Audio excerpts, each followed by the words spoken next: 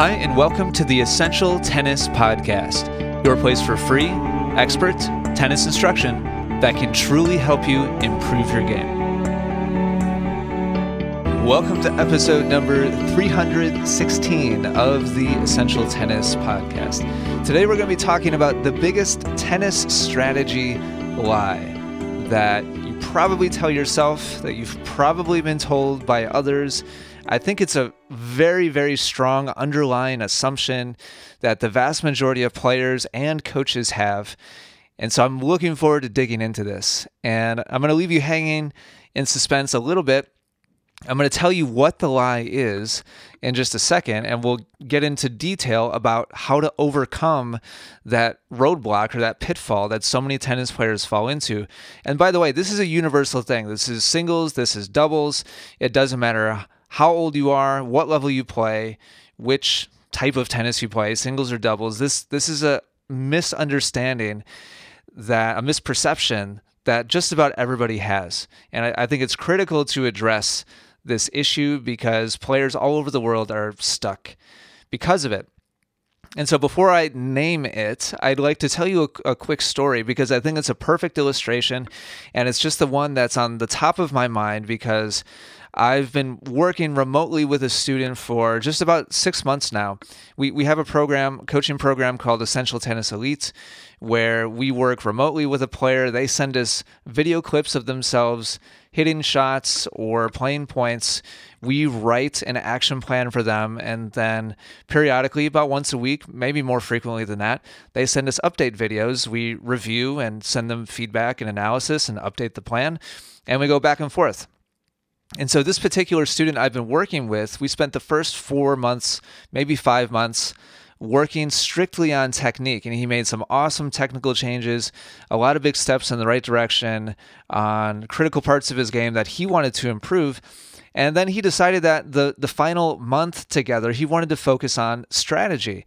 So to get things rolling, I asked him to send me some set play. And he has no problem. He's been around media his entire life. He has zero camera shyness. So really easy for him to go out. He lined up 3 matches, and within a week, I had 3 different opponents playing against him. And so I got to see a wide range of different styles of play up against my students and see what shot selections he used, what patterns of play he used, what targets he was aiming for, and really got a full range of exactly where he stood with his singles play. And the context here is I was looking at he's a singles player, but the principle we're going to be getting to applies to doubles players equally as well. In fact, I will give you a specific doubles example that qualifies perfectly into what we're talking about today. So he recorded those 3 sets of match play, sent them to me. He watched them, of course. He went through and cut out all the dead time in between, made it really easy for me. So I sat down and watched all 3 sets, and he told me right off the bat that he wasn't happy with how he played. Now, he's seen himself on video a ton over the last several years, so there was no surprises as far as technique. He was purely talking about his patterns and his strategy. He was like, you know what? It's kind of weird, and I'm going to be paraphrasing everything that he said, just so you get the gist. But he was like, you know what? I'm really kind of disappointed. I thought I was playing smarter than what I was, and watching myself on video, some big patterns really got revealed to me that I wasn't realizing I was making these decisions so much. So he kind of had some immediate revelation, but then here's the kicker. I watched them, and I went through each set. I made a lot of pretty detailed notes and left time codes and said, okay, this opponent at this point in the video, you made this shot selection, and this has been a pattern over the last couple games. And then there was this momentum change, and then you started aiming over here. And so I was very detailed with it, but there was a couple really specific themes that were repetitive for this student. And the one in particular, I'm just going to point out one. There's been multiple things that we've been focused on, but the one specific example, just to give you an idea of what I'm talking about, is he's a right-handed player, and initially, in his very first set play, he was over and over again receiving a forehand. So if you just picture yourself, if you're a right-handed player, picture yourself playing singles. He was getting drawn over to his backhand side. So he was moving out to his left. And his backhand is definitely his weaker shot, and his forehand is his stronger one. He was getting drawn off to the left, sometimes forward into the court, sometimes backwards, sometimes just kind of neutral out to the left. And he was hitting a lot of down the line backhands to his opponent's forehands. All three opponents that he played were right-handed players. So this is him taking his weakness, choosing a low percentage target down the line, trying to attack with it to his opponent's strength, and then leaving himself vulnerable on the next ball with his opponent's strength hitting away from him into an open court. I'm just going to leave it at that. I got to do a whole podcast episode of just kind of breaking that apart and explaining why it's such a poor decision to make that shot selection. And that was the biggest thing. I pointed out several other patterns and tactics that he was using as well that just didn't really make a lot of sense. But that one in particular just made no sense at all. And it was very repetitive, and he was going to it over and over again. So I sent him an email with all this feedback, and he read the feedback before watching himself on video again. And he kind of sent me a text after he read my email and said, thanks, it makes sense. I see where you're going with this. But I kind of already kind of knew this stuff. Like I got the sense from his message that he was kind of saying, you know what, there's not really anything new here. I'll review, the time codes that you sent, but it doesn't seem like there's anything super groundbreaking. Was kind of the impression that I got from his initial communication. So with my notes in hand, he watched back through the matches, looking at the specific points where I was like, what's up with this? Why are you aiming there? What can you explain to me your reasoning here, like your thought process? Why were you trying to use this pattern? Like on the surface, it doesn't seem to make a whole lot of tactical sense. So then we had a phone call, and he, after watching the videos with my notes and comparing my critique and my analysis with the reality of rewatching himself play singles, all of a sudden the veil was lifted from in front of his eyes, and he just had this like revelation, like holy crap, like moment where all of a sudden it just made so much sense to him, and he couldn't believe how little sense a lot of his targets were making, in particular that one specific pattern, the backhand down the line. And so during that phone call, we had a long call about this and I quizzed him. And I said, you know what? Because I knew that he knew, but just kind of to make the point and to kind of fill out the experience for him, I said, you know what?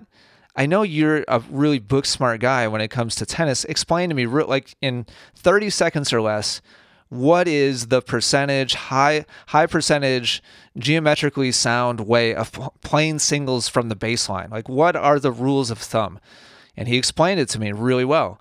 And then I said, okay, so when you come to the net, what are the principles of single strategy? And he explained it really well. He nailed it. I didn't have to prompt him or give him any clues or any kind of pointers. Like he laid it out step by step. And so his poor execution in matches had nothing to do with his understanding or his knowledge or his tennis smarts. And this brings us to the biggest lie in tennis strategy. So what do you think the biggest lie is? If you've been listening to this podcast for more than 6 months, if you've been listening a couple years now, then you should be able to name it at this point. If you're a relatively new listener, then you might just be guessing, or you might not really have any idea. The biggest lie in tennis strategy is that people assume that when they know what they're supposed to do, they'll just automatically do it. In other words, my student knew what he was supposed to on paper. If I drew up that scenario on paper and said, okay, so here's the situation. Your opponent just drew you out to the left to your backhand side. Where is the smartest place to aim? He would be able to draw an X on the court on the most high percentage target and explain to me why it's the highest percentage target and why down the line is not a good idea. And he probably could have listed like 3 out of the 5 reasons why it would have been a bad idea to go down the line, just right off the top of his head. But in real life, during points that actually counted, and when he's under the stress and the pressure of a competitive situation, he was making the opposite choice again and again and again and again. So why is this? Well, the answer is habits. The answer is we all have our pet techniques. We all have our pet ways of moving our bodies that make no sense, myself included. I could list a huge list of things that make no sense the way I move my body. So what is the reason for that? It's called bad habits. I've moved my body in that particular way. And what is the origin? How did that start? It's impossible to say. It's a chicken or the egg kind of thing. Is it just because that's the way my body wanted to move the first time, or I misunderstood how I was supposed to do it and I did it the wrong way and nobody corrected me? Who knows? But one thing is for sure, none of us just automatically do the right thing without training. And that applies to technique, which is how everybody always thinks about it. Oh, bad habits. Everybody talks about muscle memory, which I'm putting in air quotes, but nobody talks about strategy memory, where we have a pet pattern, a pet direction of shots. And after a certain number of repetitions attempting that shot, it's no longer a conscious thing. It's no longer something we're willfully saying, you know what, I think I'm going to try this extremely difficult, extremely challenging, low percentage shot when I'm being pressured. Nobody consciously says, well, sometimes we say that to ourselves, but the majority of the time that we make poor decisions on the court, it's a knee-jerk response. It is well below the surface. It's well below our conscious computations of like what's happening on the court. It's a knee-jerk reaction. It's just like technique. When you hit a forehand a certain way for decades, it happens automatically, whether you think about it or not. And when you hit a forehand to a certain target for decades, that also happens automatically, whether you're thinking about it or not. Now, here's the thing. Personally, and this is just kind of, I don't have any scientific data to back this up, but I believe that muscle memory habits, aka kinesthetic movement patterns that are grooved through repetition and training again and again, whether we know we're training it or not, we deeply train bad mechanical habits. I believe that those are quite a bit deeper than tactical shot selection habits, aka where am I aiming this shot in this scenario? But they're still habits. I think the good news is I think it's a lot easier to change a shot selection habit than it is to change a backhand ground stroke habits or a serve habits or any other kind of technical habit. But it's still a habit.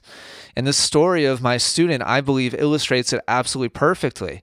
He could probably write 100 pages about single strategy and all the reasons why and why not to choose certain targets.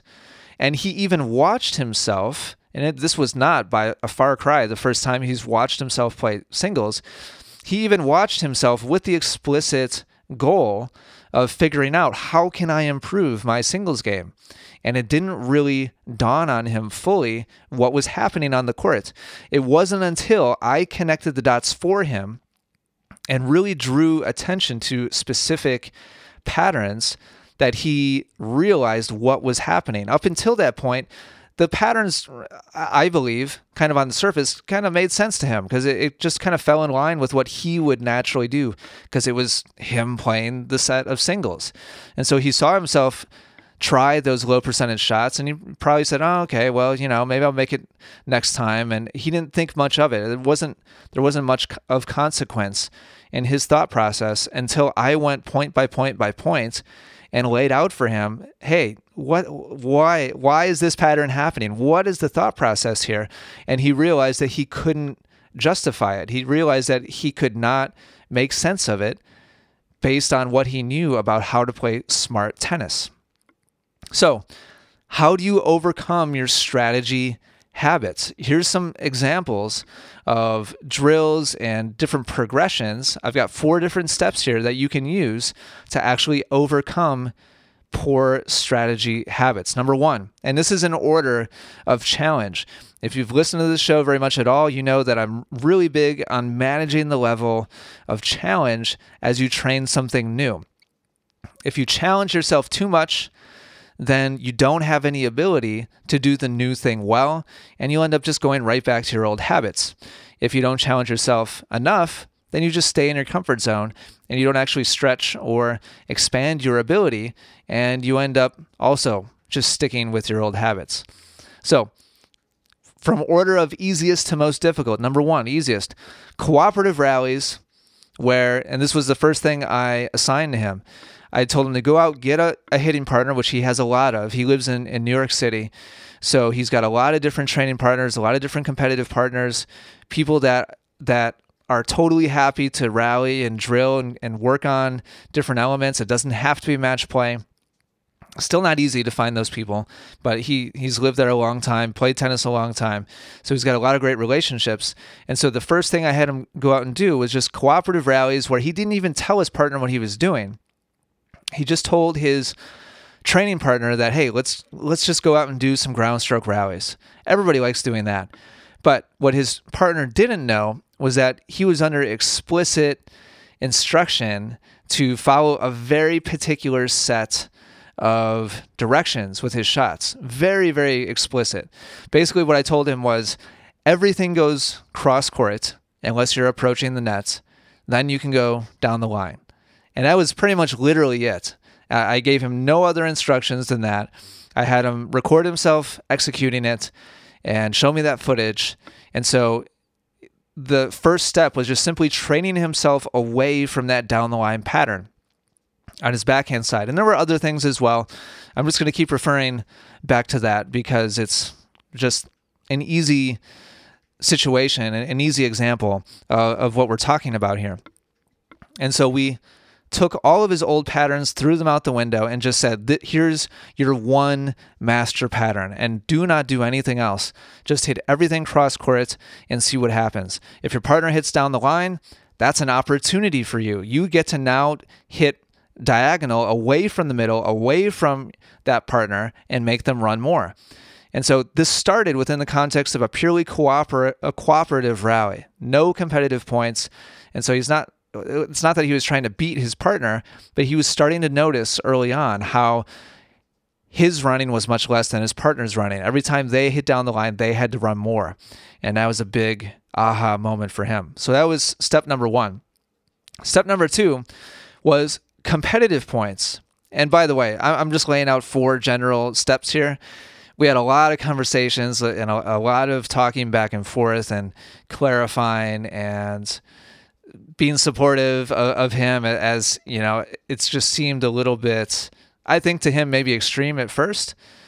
And as he went through these different steps and different progressions, he gradually more and more and more saw the value in really being strict and really being very deliberate about the patterns he was using.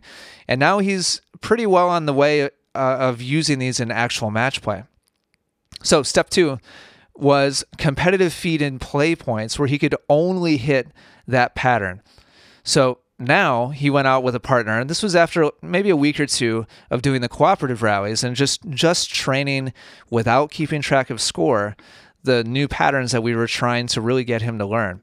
Step 2 was training those new patterns, being very strict and very deliberate about where he was aiming every single ball, but now keeping track of score. Not with a serve and return, just feeding down the middle, but now actually trying to play a game up to 10 or whatever it was that they played up to. And he had to be extremely on top of himself about using the correct targets. And we hung out there for another week or 2. Then, after that, he started applying those new patterns to a full match with serve and return. And once again, his goal was to only use the patterns that we laid out for him. Really boring, really straightforward, really plain, no flair. We're not going for any kind of, we're not trying to hit winners at all.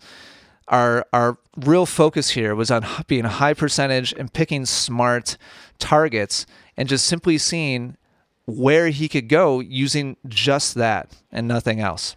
So that was step number 3. And then the fourth and final step now, which he is now on after probably 5 or 6 weeks, I would say, is full-on competitive set play with serve and return.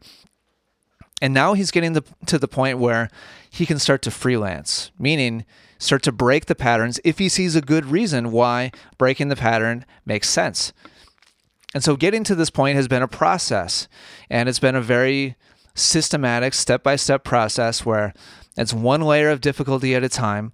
And it's the exact same philosophy we follow with changing students' strokes when they come and work with us in person, starting out with just the easiest possible way of executing that new stroke, and then step by step, slowly introducing a little bit more challenge at a time until they can actually execute the full thing in a more real-life environment. So I'm really proud of the work my student has done. It's completely changed his perception and his outlook of his point play, and he's playing incredibly smart tennis now, and he's taken sets and matches from players that he's never been able to do that from before, and he's beating other players that used to be close really easily, and all from having this focus of identifying the patterns, identifying the habits, breaking those habits, and now slowly forming new ones. But if he were to go through the rest of his career just assuming that all the knowledge in his head was just automatically just flowing out of his brain into his muscles, into his racket, and just automatically applying that knowledge to every single point and every single shot selection, then he never would have broken away from the patterns he was using before. It took a big epiphany moment for him to realize, wow, I'm just not even playing the way I know I'm supposed to be playing. And so the big lie that you need to be aware of, maybe you're not explicitly being told this lie, maybe you're not explicitly telling yourself this lie, but it's unbelievably prevalent, underlying attitude that so many players have that, I know that, and so therefore I must be doing that. Trust me, unless you have trained those patterns, unless you have trained those shot selections, nothing just automatically happens that's the right thing. I'm using air quotes there. It must be trained. No matter how well you understand it, no matter how much sense it makes, no matter how obvious it seems when you explain it or somebody else explains it, it must be trained. So, hopefully the story was helpful. Hopefully this makes sense, gives you maybe a different perspective, and hopefully gets you on the right path to training yourself to choose smart targets. Whether you're a singles player or a doubles player, it doesn't make any difference. Get out there, put in the reps, and train yourself the way you want to play. For more free, game-improving instruction, be sure to check out EssentialTennis.com, where you'll find hundreds of video, audio, and written lessons. Also, be sure to subscribe to Essential Tennis on iTunes and YouTube, where we are the #1 resource in the world, providing passionate instruction for passionate tennis players. Thank you so much for listening today. Take care, and good luck with your tennis.